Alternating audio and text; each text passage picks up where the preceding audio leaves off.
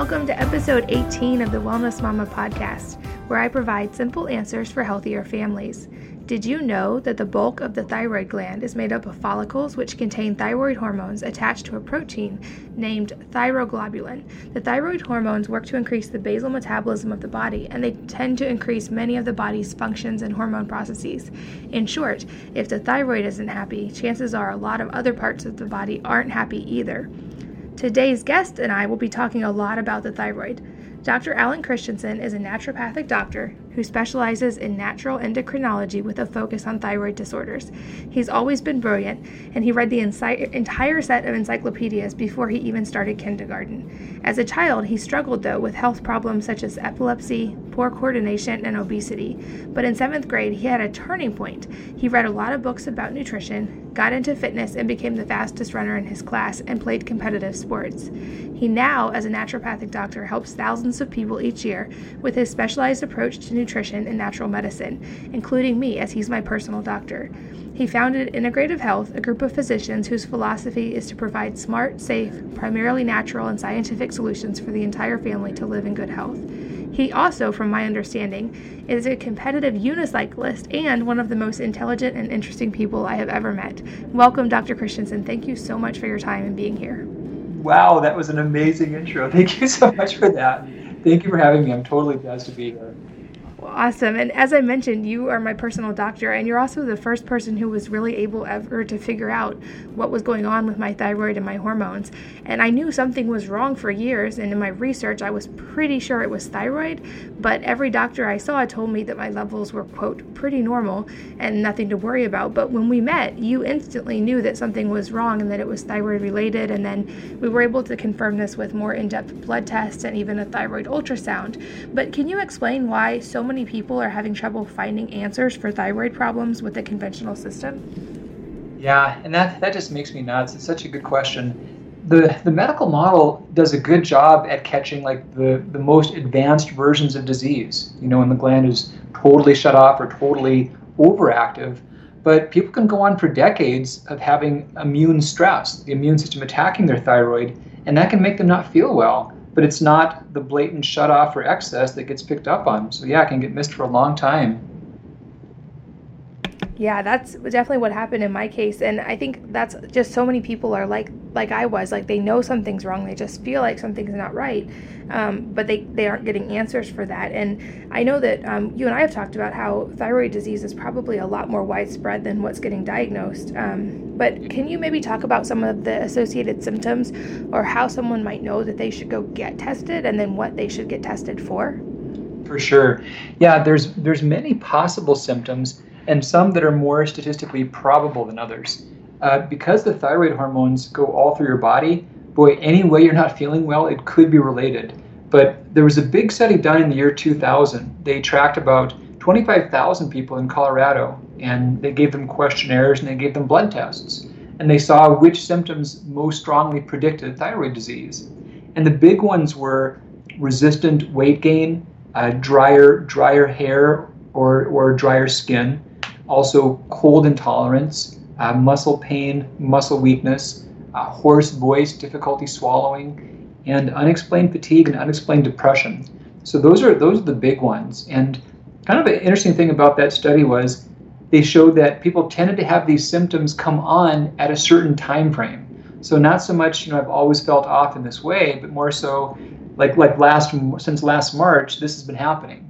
And then the other funny thing was that of all those symptoms, it's not common to have all of them. It's actually more common to have a small number, like 1 or 2 or maybe 3. So one would not expect to have every single symptom. That's really interesting, yeah. And I'd also love for you to delve into, I think there's so much confusion in the area of Hashimoto's. And I know I was really confused about that before I even was diagnosed with it because there's just so much conflicting information. So can you give us a primer on what is Hashimoto's and how that differs from just basic thyroid disease? Yeah, for sure. So Hiroko Hashimoto was a physician, and he discovered the main reason behind most hypothyroidism. He realized that it's an immune response. And the sad thing is that the majority of people with thyroid disease, they have Hashimoto's, and most are not even aware of that. Most have never even heard that term. But what happens is that our immune system its job is to, zap bad things that are trying to get in and hurt us, zap bad bugs and infections. But it can go wrong. We can attack things that are harmless that come in from the outside. That's what an allergy is. But we can also attack parts of our own bodies, and that's an autoimmune disease. So Hashimoto's is the most common cause of thyroid disease, and it's triggered by our immune system attacking proteins of the thyroid, the very proteins you mentioned in the intro. Yeah, so how should someone with Hashimoto's go about getting tested? Would that show up on a normal thyroid panel, or would they need to look for a different type of testing? Yeah, great question. So most common thyroid panels include just a TSH test, which is thyroid stimulating hormone, and that's the brain asking the thyroid to work. It's a good thing to be aware of, but it does miss a lot. The immune response, the autoimmune state Hashimoto's, that can show up by antibody tests. So there's antibodies against thyroid globulin and thyroid peroxidase. However, as many as 40% of people with Hashimoto's will not have positive antibodies. They will not show up even though there is an immune response. And that's why I love to also do ultrasound studies. Between a thorough blood panel and an ultrasound, one can know for sure whether or not the immune system is involved. And what would be something that would show up on a thyroid ultrasound that may not show up on a blood panel? Would that be things like nodules or like physical deformities of the thyroid? Yeah, for sure. We can see structural changes, and nodules are one of the big ones. We can also see signs of calcification. Generalized signs of inflammation show up as well, and some can also have goiters. Another reason I love to do ultrasounds on anyone that I suspect for having thyroid disease is because thyroid cancer, it's the most quickly increasing type of cancer in North America today, and it's more common among those that have thyroid disease. So I love to have people screened and know where they are in terms of their possible risks. Yeah, absolutely. And I know another special consideration that I've been researching a lot on my own is for Hashimoto's patients or people with thyroid problems are often told, and there's so much information online saying, take iodine to help your thyroid. And it turns out from what I've read that is not the best case if you have Hashimoto's, or not the best thing to do. And you and I have talked about that, but can you explain why something like iodine, which is thought to be good for the thyroid, might actually be harmful if you do have something like Hashimoto's? Yeah, great thing to bring up. And there's so many cases, our body has all this internal regulation. Like calcium, we get some from our diet, we store it in our bones, we move it back and forth. But so many nutrients are so tightly regulated that what you would think would happen is not always how it plays out. So with the thyroid, for example, it desperately needs iodine to function. And without it, it's like a garbage disposal with no water. It just cannot work right. It has to have it. But because it needs it so badly, it has a special pump that concentrates iodine inside of itself. And that pump is going on all the time. If you ever get a lot of iodine in your body, that pump is so powerful that your thyroid just shuts itself off so it doesn't pour out dangerous amounts of hormone because of the pump pulling in all the iodine. So because of that, there's this narrow range in which our thyroids do the best. And if we get too little or too much, either one can be a problem, and those that have autoimmune disease are even more sensitive to there being too much iodine.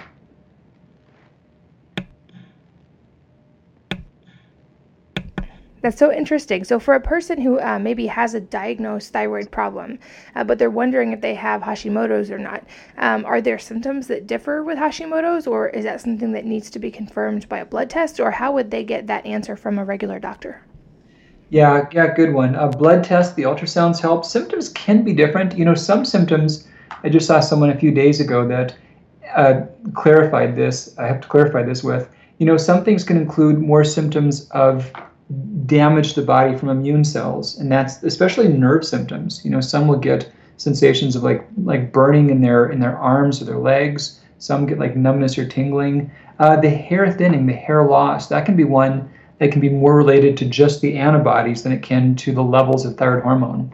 So with the disease, one can have too little or too much hormone, and that's caused by the immune system attacking the gland, but the immune system's attack, that can cause altogether separate issues. So even before your gland has been changed in its performance, those very antibodies, those immune cells, they can hurt your body in other ways. And yeah, the numbness, the tingling, the hair thinning, also some of the pain symptoms, like as far as muscle pain, joint pain, those can be more from Hashimoto's as opposed to just a lack of thyroid hormone. Yeah, so that's a really good point. And what are some steps maybe? I love that that you always address all the sides of the body. You don't just look at the thyroid hormones alone. And I know we've looked at so many aspects of my health, but what would be some things people should maybe look for or watch out on their diet if they do for sure have Hashimoto's? Are there lifestyle factors or dietary factors that they need to be more careful about? There definitely are. And what happens is that since it's an immune disease, anything that stresses the immune system makes it worse. And the diet's a big factor, in terms of where the outside world enters our body. The digestive tract is where the rubber meets the road, quite literally. That's where we absorb the largest bulk of things from outside of us. And that's where there's the most chance for our immune system to get triggered. So the main thing we think about is like intolerant foods or reactive foods. And there's some that are a little different from person to person. Some reactions occur dramatically and immediately, and when you've got those, you pretty much know it. You think about the tragic cases of those that cannot have the tiniest bit of peanuts in their food, or else they become dangerously sick. So those types you're aware of, we call those IgE or anaphylactic reactions. There's a whole other group of reactions that's just as real but not as visible, and that's called the more delayed IgE or IgA reactions. Celiac is one example of that many are familiar with. But those same things can occur to many different foods. So a good thing is just being aware from elimination, reintroduction diets, or by personalized food allergy testing, which foods are the best fit for your body and really focusing on those.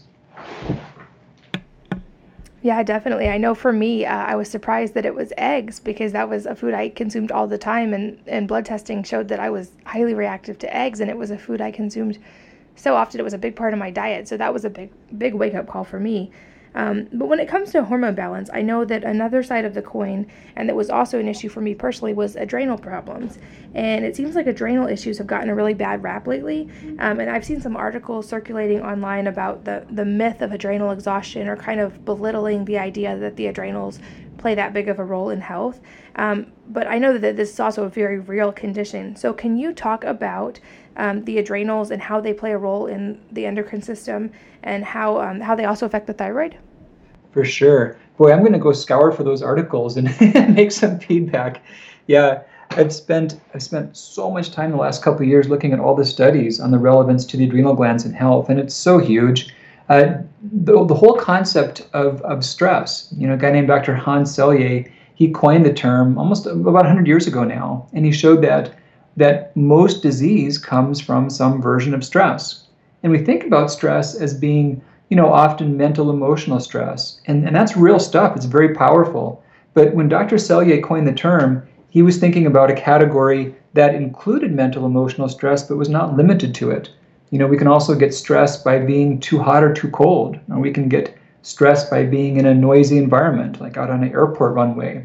We can get stressed by being exposed to chemicals, or by having things triggering our immune system. So a lot of different stressors, and then how many there are and how severe they are and how long we're exposed to them, that's what plays out our health being good or bad. And all these things affect us only when our stress control mechanisms can no longer keep up. And that's our adrenal glands. So when they're working well, we're thriving and we're feeling good and we're on top of our game. But when they become overwhelmed by mental, emotional stressors, which are so huge, chemical stressors, dietary stressors like processed foods, or things that throw off our circadian cycles, then the adrenal glands start to compromise. And that's when so much of illness starts to set in. So what would be some of the symptoms of maybe someone who has an underlying adrenal issue, and maybe also just has that feeling that something's not right, but they can't really pinpoint it? What might they notice? Yeah, there's a lot of general symptoms. Some of the ones that can be more specific. The adrenals also control our blood sugar. So sometimes if someone has stress on the adrenals, they may notice their blood sugar does not stay as steady as easily. They may really drop off if they're late for a meal, or if they miss a meal, they could feel just awful. They also control our blood pressure. So sometimes when there's substantial adrenal fatigue or adrenal dysfunction, we cannot regulate our blood pressure as well. And some might notice that if they're sitting for quite a while and they get up quickly, they're kind of dizzy and blacking out almost for a moment. And that's a sign of it as well. So yeah, cravings for salt and sugar can show up for those same reasons. And also just those substantial symptoms of fatigue. And a real particular sign pointing more to adrenal function is when these things are predictable throughout the day. Like someone says, boy, I just know that at 2 o'clock, I always just tank. I just crash at like 2 in the afternoon. So because the adrenals have so much to do with our circadian rhythm, their function can be seen as being off when certain times of day are always just a problem for us. Interesting. So obviously the whole body works in a balance. So can a thyroid problem exacerbate maybe an underlying adrenal issue or cause that, or vice versa? How do those two play together? Yeah, they relate so much. And I draw a big distinction between them because one is primarily a disease and one is more dysfunction. So what I mean by that, thyroid disease is a condition in which the thyroid gland is unable to make the hormones your body needs. So think about like a factory, and you've got orders coming into this factory, and maybe it's making bicycles. I don't know. So the orders are coming in for 1,000 bicycles, and maybe the assembly line is just broken, so the orders are not being met. So that would be a disease. Now here's another scenario. Let's say that there's 1,000 people wanting to buy bicycles, but the orders are only coming in for 100 bicycles, and the shop works just fine. So now that's a state of dysfunction, and that's what's happening to the adrenals. And many who have made comments against the reality of adrenal exhaustion have made valid comments because against the idea about adrenal exhaustion not being a disease. It's not an error of the adrenals. It's not really their fault. They're doing their best to make sense out of the body being in a state of stress. So the overlap is that the adrenals' main hormone, cortisol, it's the gatekeeper to let thyroid hormones come inside the cells. So if the thyroid hormones are lacking, then cortisol levels may have to be called upon to help compensate for that.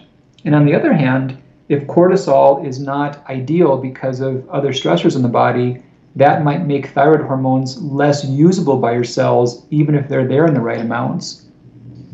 That's fascinating. And it really speaks to the importance of addressing the body as a whole and not just focusing on one level or one symptom.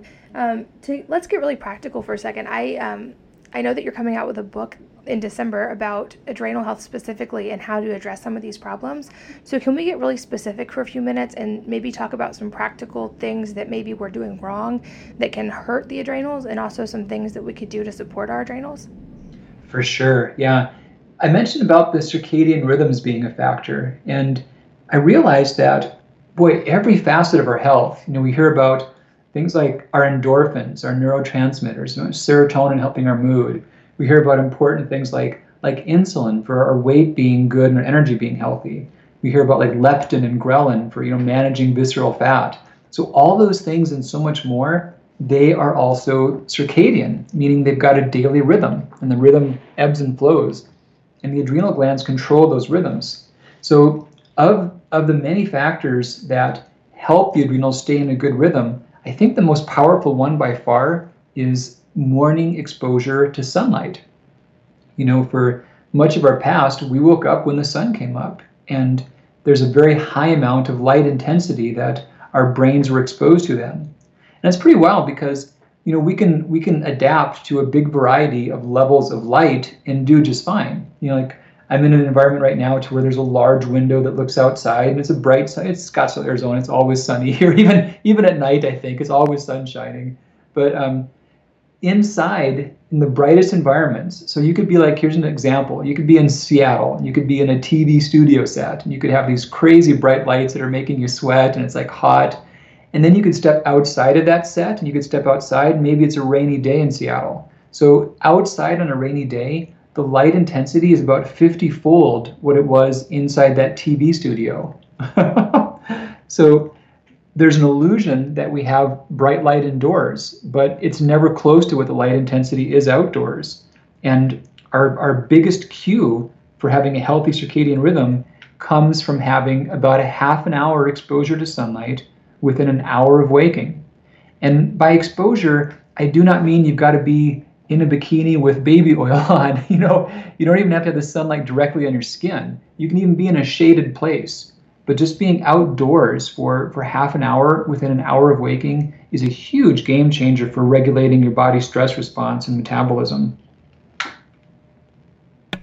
And that's an awesome reason just to go maybe have your morning tea outside instead of just at the kitchen table. That's a great idea.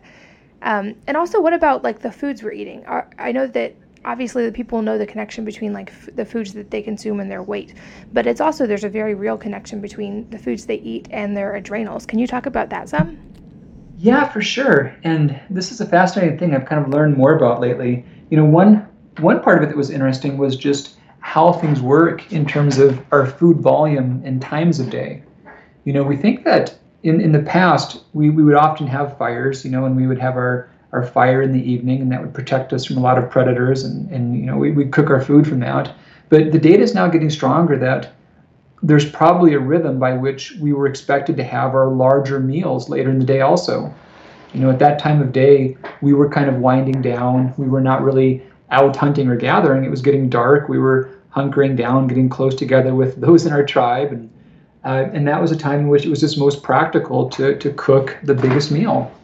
And the data now has shown that our body has very distinct rhythms of burning and storing. And our strongest rhythm for responding well to food comes later in the day. So the same meal, if you have it in the evening, like after 4 p.m. roughly, a greater amount of that food can get made into glycogen, and that's fuel for the muscles.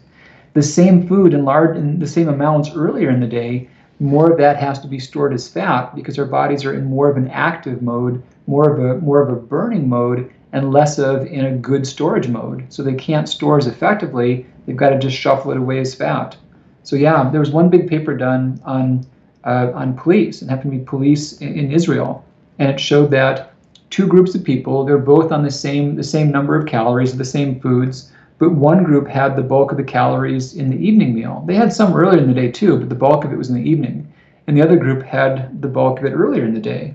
And the same amount of food, the same foods, the group having the food later in the day had more substantial weight loss by about 10 extra pounds over the course of a month on the same amount of food. So it's pretty surprising. That is surprising, and it kind of flies in the face of what we're always told with breakfast being the most important meal of the day, and that you really need to have a big breakfast to get ready for your day. And especially, this drives me nuts, and probably you too, the idea that like you should have a lot of carbs at breakfast, or a pastry or a bagel or juice or both of those. Can you talk about that and what role carbs can play in the morning and how that can affect your adrenals? Yeah, great question. You couldn't wreck your day any more than by filling up with carbs for breakfast. And it seems logical. This is another case to where what seems logical is just not how the body works. It seems logical that you would put a lot of fuel in your body and then go run around the day and burn that fuel. But the time gap between swallowing something and then actually burning it for fuel, that time gap is probably about 8 to 14 hours, if not a little bit more. So I am a fan of having breakfast, especially protein for breakfast, but that breakfast is doing more to stabilize the blood sugar and stabilize some hormones. It's not really providing fuel. It's important, but it's not a source of fuel. So yeah, you're right. Those things that are heavy in starch, those things make us groggy. They cause us to make serotonin and melatonin and nighttime hormones. And in the daytime, we just get groggy and chunky. They just go to storage. They're not being used effectively for fuel then. Yeah, that's so fascinating, and it really sheds some light on why there's this whole like a stereotype of the 2 o'clock crash, and all these products aimed at beating the 2 o'clock crash people have every day, when they're really hormonally setting themselves up for that. And I think another thing that we have a lot of things we could improve on in our society today is sleep, and how we really miss the boat when it comes to sleep a lot. So can you talk about how sleep affects the hormone system in general, and especially the thyroid and the adrenals? Yeah, and again, it's all so circadian, and we've got such different things that happen. I mean, just think about when we're awake and alert versus being deeply asleep, and just obviously from a distance, you can see that the person's in a different state.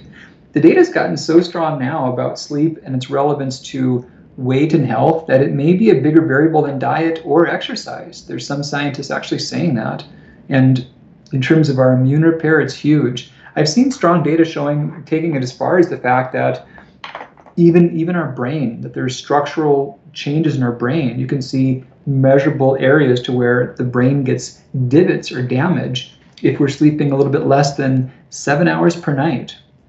There's always been a certain number of people that seem to thrive on smaller amounts of sleep, but the data's gotten strong that probably most in that category are really not doing that well. They're probably just used to functioning poorly. Apart from like a few people out of a million, most of us really need like 7, 8, maybe sometimes 9 hours. There's not that many that do well getting much less or much more than that. But getting it is critical, and many do miss it. Yeah, I think you're so right. And one thing I've done in the past is to track my fasting blood sugar in the morning using just a blood sugar monitor.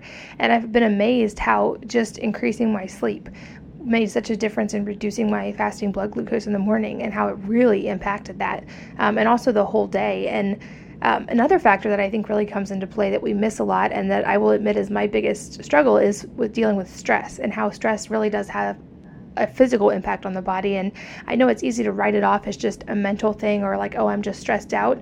But talk about how that comes into play, and how stress is not just a mental state, but how it really physically affects you. Yeah, great point. And you kind of bring up a concept that we have ideas on certain facets of our health being important or powerful, and others perhaps being less important. Oftentimes we have an idea that things that come in prescription bottles are powerful, and things that we perhaps do with our minds are not powerful, and even though the data is so different. So I mentioned a bit ago about working on a book and reading all these studies about adrenal health. So here's the scenario. So I'm this person that tries to take care of myself and tries to figure out how to be healthy short-term and long-term. And, I wouldn't smoke, and I try to manage my main disease risks. And so I'm working on the book, and I'm doing the studies, looking at these studies. And to be frank, at this point, I was pushing the envelope a little bit in terms of how many hours per week I was investing in all my activities. Still making time for the family and staying active, but I was kind of scrimping on the sleep a little bit to stay up on top of some of this. So the study that I stumbled across in the midst of my denial showed the rate of death among a large group of people.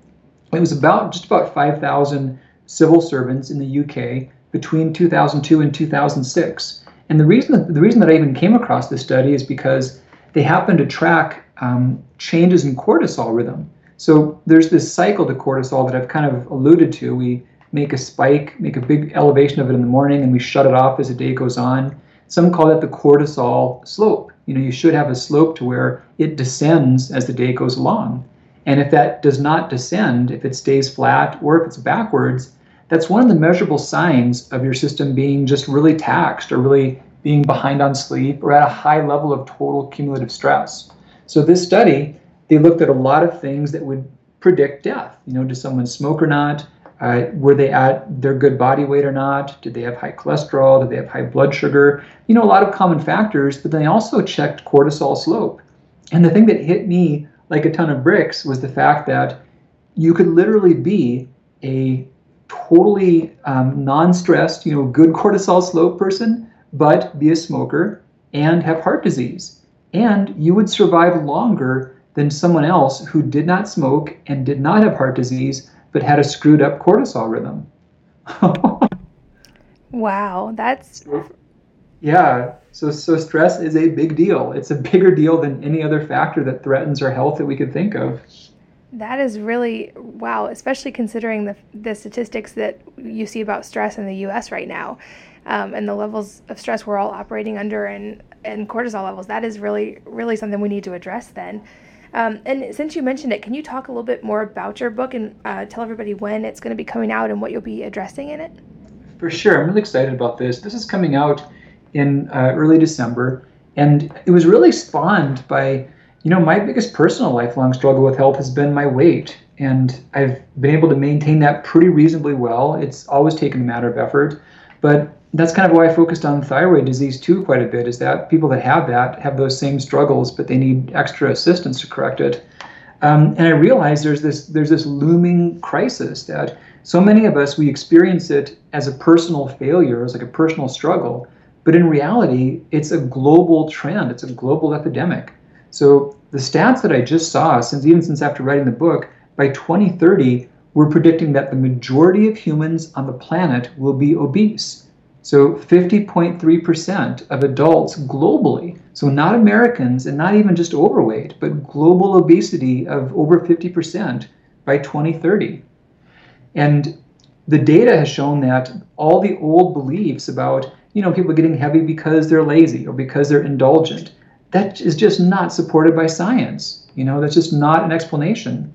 And one of the reasons that you can't support those beliefs is because there's over 60 species of animals that are getting obese at the same rate that humans are. And some of them are even on calorie-controlled regimes. So it's not a problem of behavior or habit.